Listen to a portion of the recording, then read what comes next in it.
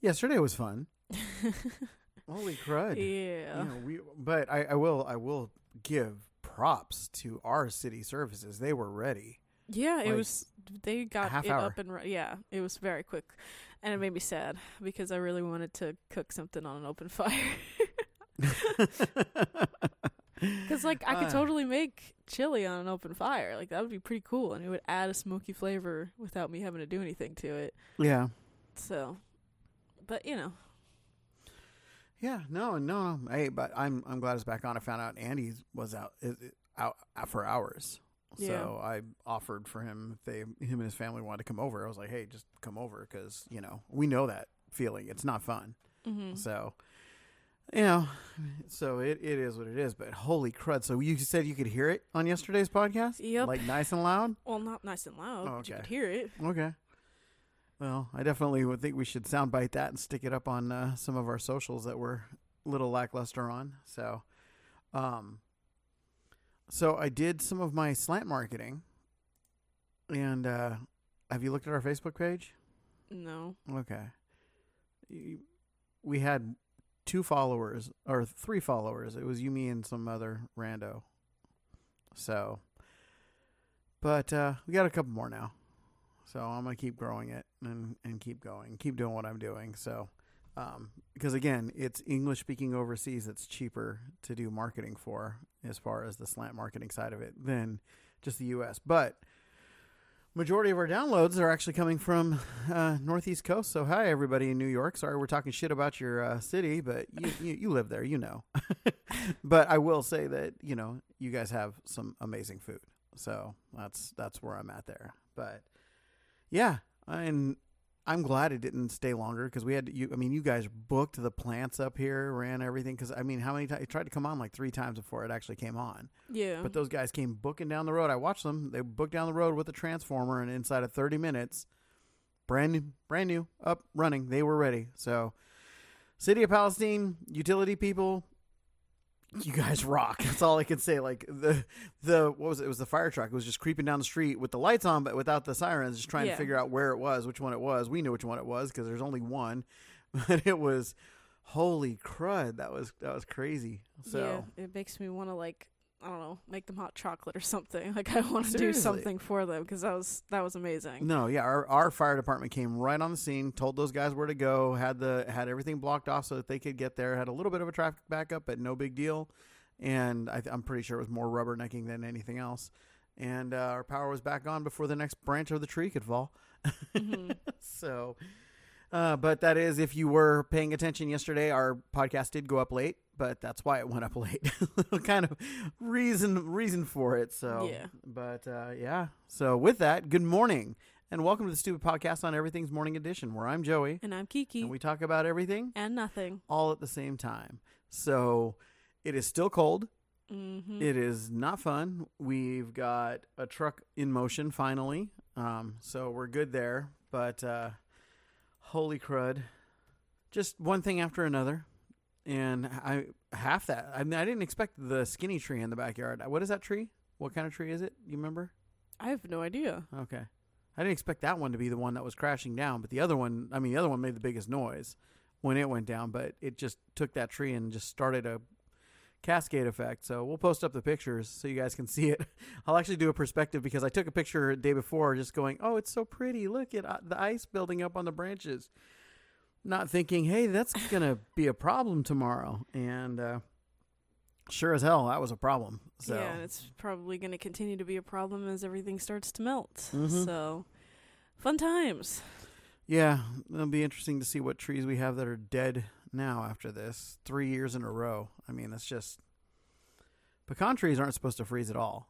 So, and the biggest trees we have leaning over the house are pecan trees. So, not a good thing. Definitely not exciting. Mm-hmm. Not exciting in a good way. So, but yeah, so that was fun. And so we got a national day today. Well, it's February 2nd. What's our national day today? It is National Groundhog Day. They're delicious if you cook them right. Okay. Oh, it's not recipe day? No. No. So National Groundhog Day on February 2nd each year asks one question. Will he see his shadow? Okay, well, maybe it asks another question. Will there be 6 more weeks of winter? The day is celebrated each year in the United States and Canada. Traditionally, the groundhog awakens from his nap for a nice welcome break during the winter to see if he can see his shadow. Many believe if the groundhog sees his shadow, there will be 6 more weeks of winter. If this is so, he retreats into his den and goes back to sleep. However, if he does not see his shadow, the groundhog remains outside to play, and people celebrate, believing spring is just around the corner. The tradition of predicting the length of the remaining winter is intertwined with the Christian holiday Candlemas. The clergy would bless candles, symbolizing the quote-unquote light of the world, to give their congregations. Another tradition associated with this day is eating crepes. Germans practiced the art of predicting the winter with a hedgehog. When they arrived in the United States, they settled in the hills of Pennsylvania, and the groundhog became the official predictor. And this is a city in Pennsylvania, and I cannot say it, and I'm not going to try. Oh, spell it. Punxsutaw. Oh, Punxsutawney. Because it's Punxsutawney Phil is the groundhog that they do it in. So yeah, Punxsutawney. I'm not saying that. Okay. Has hosted the annual Groundhog Day event. Thousands of people come to the town on Groundhog Day for this day of celebration. Although already a well-known day, Groundhog Day received widespread attention due to the 1993 film Groundhog Day, which was set in that city and portrayed Roger Renninger as the groundhog. Mm-hmm. And so I have pulled up some more in-detail history on it. Okay. So the first official Groundhog Day celebration took place on February 2nd, 1887. In Pennsylvania. The annual ritual has roots in pre-Christian traditions and was brought to the U.S. by German immigrants. Falling midway between the winter solstice and spring equinox, February 2nd is a significant day in several ancient and modern traditions. The Celts, for instance, celebrate it as Imbolc, a pagan festival marking the beginning of spring.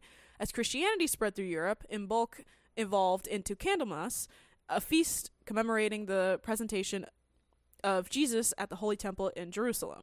In certain parts of Europe, Christians believed that a sunny Candlemas meant another 40 days of cold and snow. Germans developed their own take on the legend, pronouncing the day sunny only if badgers and other small animals glimpsed their own shadows. When German immigrants settled Pennsylvania in the 18th and 19th centuries, they brought the custom with them, choosing the native groundhog as the annual forecaster. The first Groundhog Day celebration was the brainchild of local newspaper editor Clymer Frias, don't know if I said that right, who sold a group of businessmen and groundhog hunters known collectively as the Groundhog Club on the idea.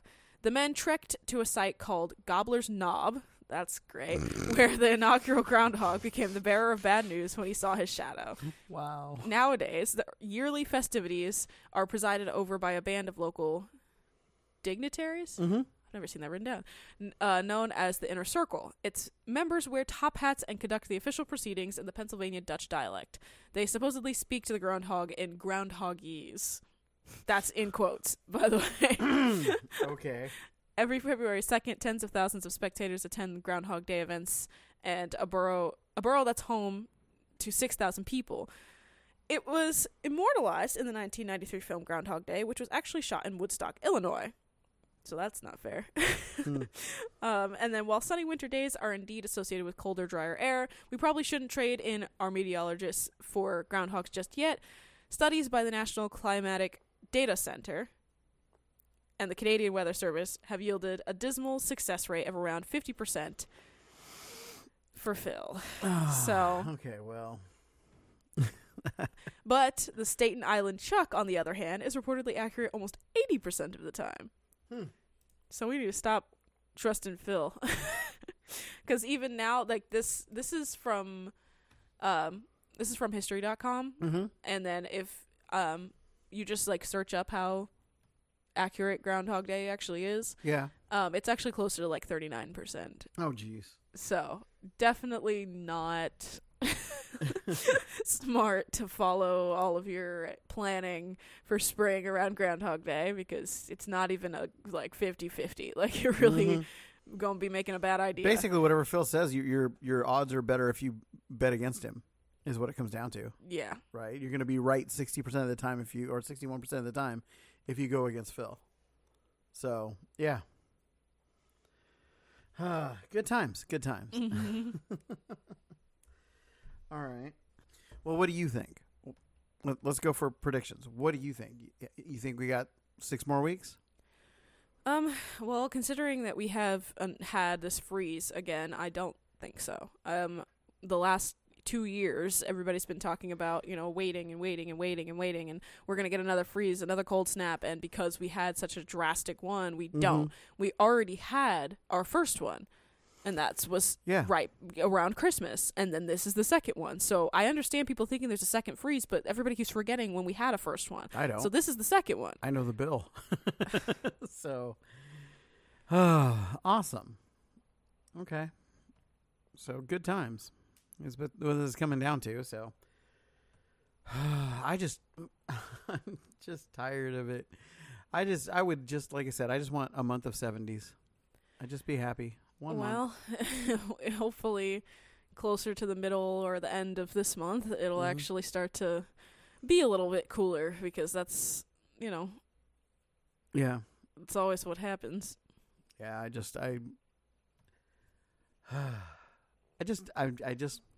I love pretty weather. And there's not pretty weather going on in a lot of the U.S. right now. Yeah. Wyoming has been just a crap storm, and, Idaho, Oregon, Washington, California, Utah. This has just been a ridiculous winter. Montana is always Montana. North Dakota is always North Dakota. That's just whatever the hell is going to happen. So, but like as far as everything else goes, it's getting kind of crazy just to be in this place. So I don't know. I just want weather that'll let me go fishing, let me do work in the garden, that'll give me a reason to get the truck or get the rental truck, because right now it's just way too cold. I just don't even trust driving the rental truck, Yeah. It's just, I've heard people coming around the corner over here off of Hodge, and I hear, it's like, oh yeah, no, you cannot come around that corner fast, buddy. Yeah. So a little worried about going out and thinking about getting, a rental truck that I'm going to have for a few days. So, but I mean, it is what it is. I'm not going to. Honestly, I understand the fear of crashing it, but I also think that, a Titan is also 4-wheel drive, and it's probably and still I have good smarter. tires on it and good everything else. Yeah, absolutely. Well, I don't know. Yeah, I don't know if the Titan rental has 4-wheel drive though. So I don't know if they make a Titan without 4-wheel drive, because my Titan has 4-wheel drive. Why would I look for something smaller? So, but yeah, so that is what it is. And I wasn't joking that they're literally the groundhog hunters would hunt them for their pelt and for their meat, and would compare them to nutria, which is a rodent that is an invasive species in Louisiana, which is right near us. So we can drive a couple hours east and go get some nutria. And apparently, I didn't even know this, but the state of Louisiana will actually pay us $5 for each one we take out. Oh. So nutria is food, it's pelts, it's food, fur, and money. So, and there's a lot of animals I'd actually looked at that you can get paid to actually go out and hunt these animals because they're invasive species. And I was like, okay. I mean, I remember that we watched videos on nutria, and I don't like the idea of eating one, but I'll give it away. I'll kill it. I'm not against it, because I mean, would you eat a beaver? Like the animal, a beaver? I don't think so. What about a bear? Probably not. Rabbit? Well, yeah, I want to try that. Yeah, well, I have that in the freezer. I'm going to go ahead and start working on that, actually. But, no, the reason I'm asking is just because I'm looking at everything and I'm going, okay, I'd do it and I would try it, and I think it would work out, whichever way. But the fact that you go out there, there's no limits, by the way. When it's an invasive species, number one, there's no limits. So you can get as many of them as you can get, and whatever method of taking them out that doesn't violate a city ordinance. Meaning, you can go out there with a gun, but don't go out there with an elephant gun or something that's just like, boom type gun. So it's like, okay, well that makes sense. There we go. And so it's like, okay. But the thought that, there's invasive species in a lot of states, including Texas. Mm-hmm. There's invasive species both for plants and for animals. Mm-hmm. Well, it's extremely annoying. In Texas, if we went hog hunting and went literally hog wild hunting, it's like between $5 and $40 per hog. So you get paid by the hog, and then you get paid like something by the weight. Huh. So, so these people that are out there with these traps and are trapping, like when you sit there and see them and they've got 200 hogs in a trap, just note those people are making bank. They're sitting there with at least $1,000 going, ching, right? So it makes it kind of cool for those guys and for what they're doing. And I'm like, okay, yeah, I understand it. It makes sense. But I want the young ones to do cooking and food prep and dog food and things with. But yeah, so I'd have a groundhog. I mean, 40% accuracy is not enough to keep you alive, Phil. That's all I got to say. So, but I hope we don't have another 6 weeks. I hope for all of you at home, if you want more winter, I don't like you. That's all there is to it. But, stay safe out there. Take care of yourself. So, but with like things like Nutria, yeah, so they don't pay like per pound. They just pay like $5 per corpse. So, but people use their fur for all different kinds of things. Some people, they make weird things. Like people will make weird handle inlays out of their teeth because their teeth are orange. They're really, really orange. Handle inlays? Yeah, so like knife handle inlays, things like that. That's gross. That's weird. To have a tooth handle. That's disgusting. You think it's different than having like a tusk or ivory or something like that? Or you think that's bad too? Like, because I mean, you can get I have a walrus tusk cribbage board. So cribbage board? Yeah, it's right up there on the entertainment center. So you didn't know that? Really? What is a cribbage board? It's for playing cribbage. What is that? It's a card game. It's a card and peg game. So yeah, it's a fun little game. I'll have to teach you how to play it. So I'll have to, de-dust on it. But yeah, I was looking and for different animals, and here's what's crazy. There's, depending on the time of year, but raccoons are actually an animal you can be paid to take out, depending on where it is. That's weird. It's $10 per tail, and primarily it's in South Dakota, but it's in different states at different times, depending on where they are. So in California, where we lived, in Vineyard, we had a raccoon problem, and it was like it was annoying. They were bold little suckers. I punted one. That's so funny. I had never experienced a raccoon until we moved out here.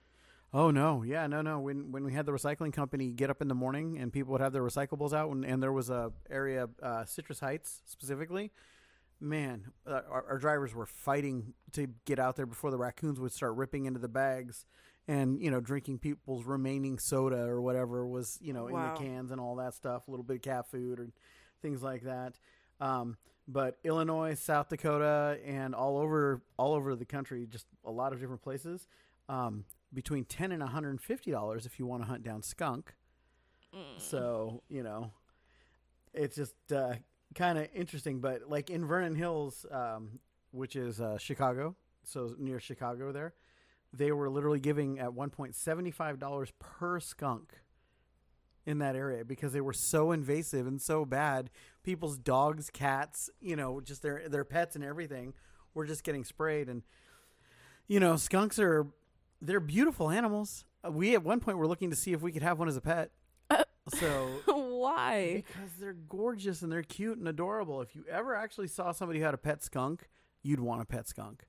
So I think it's one of those things that Lily would actually have like lost her mind if we'd had a pet skunk. I feel like we talked about this with her before. Yeah, like there was a video they'll remove somewhere. The scent gland and you raise them from babies and they're literally just like a cat. So that's that's weird. But where's the other? Let's see. Oh, here's the weird one. No, the weird one to me was that beavers were considered invasive species, like in Mississippi and Iowa. I'm like, that's the Mississippi River. Yeah, I never understood that, but I remember there being like an actual like issue, and that was the reason like why like they were, I don't know. I remember hearing something about that, Mhm. that being like they were doing like they started hunting them and everything, and then it actually started being a problem because then they started running out of beavers. Mm-hmm. So Yeah, so you think about animals that, like, some of the animals that are on the list are like, wow, these animals were or are endangered at some point. So it's crazy. But like in Idaho, $25 a tail for a wolf. So what? yeah. But Well, and the problem that they had was because they protected them, right? And because they were a protected species, they were, well, at one point they were almost shot to extinction.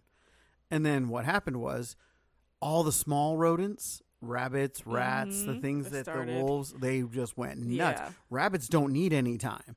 Rabbits are like, all right, you come back from this commercial break, we're going to make great grandchildren, you know? That's the way rabbits work. And so, so they were like, oh crud, so they reintroduced wolves. Or just stopped hunting the wolves, and the wolves were like, oh, well, we're dogs, and so we give rabbits a run for their money. And then it got up so bad, and it was literally 2011. They were offering upwards of $1,000 per kill on the wolves because they were just so prolific and encroaching. They're wolves. They go where they're going to go, and all of a sudden, Mr. Fluffy Bottoms has disappeared, and you don't know where it is, and your screaming wife's like, and so. But just since 2011, the state's paid over $250,000 on wolf bounties. So that's crazy. No, I remember that specifically with the bunnies going crazy. I remember there being like a big story, like documentary about how they had introduced rabbits in like Australia or something like that. Oh yeah. Yeah, and then because they wanted to hunt, and what they were hunting, the country was getting really upset about. So then they brought rabbits. Yep. Thinking, hey, you want to hunt? Here you go. Hunt them all you want. We won't get mad at you. And then it didn't work out. There was not enough of a demand for hunting for them to keep the rabbit population down. In check, yeah. And so then they started going crazy, and they actually have like some crazy big, super long, real fence in Australia because of that. And so they keep all of those rabbits on one side, and it's just like insane. They're incredibly invasive now. The people who do stuff in Australia are generally stupid. That's all I can think of. Because they the same thing. They have cane toads. Cane toads they're a poisonous toad that has no known natural predators, right? And so they just went nuts. Hold on. So cane toads were introduced, and of course, because people always know best. We talked about it yesterday, just trying to end the world type situation, right? In 1935, they were brought from Hawaii, and they were brought to start dealing with the cane beetles. And the cane beetles were brought from Hawaii because sugarcane was brought from Hawaii, and so they brought this sugarcane down from Hawaii to this region, northern region of Australia, to harvest cane to make sugar cane, right? And to make sugar. And so, of course, you do that enough, and they would get beetles. And the most prolific was the cane beetle, but they also got the French's beetle. So, and, but the French's beetles are native to Australia, and, they just went nuts because all of a sudden, hey, we got all this sugar cane and everything else. And it had become a major source of income in Australia. And so some genius said in 1935, hey, we got these cane toads. Let's go ahead and bring them on over. I'm sure we'll be fine. What could go wrong? And the cane toads literally not only got rid of all the beetles, they started getting rid of everything. And then things would eat them because things were like, hey, what's this? It's a moving thing. I'm going to eat it. And here's the thing. Cane toads are poisonous. Oh. And cane toads, one of the few frog amphibian species, right, that literally they sprayed them with pesticide, and they were like, and the cane toads were like, meh, we're good. Like, no, we need to kill you. No, we're okay. But Australia, no, there's groups of volunteers because they couldn't afford to pay for them. There's millions and millions and millions of these things because nothing eats their eggs, Nothing eats them growing up, and they're very well, prolific. So a single couple of cane toads, let's take a look.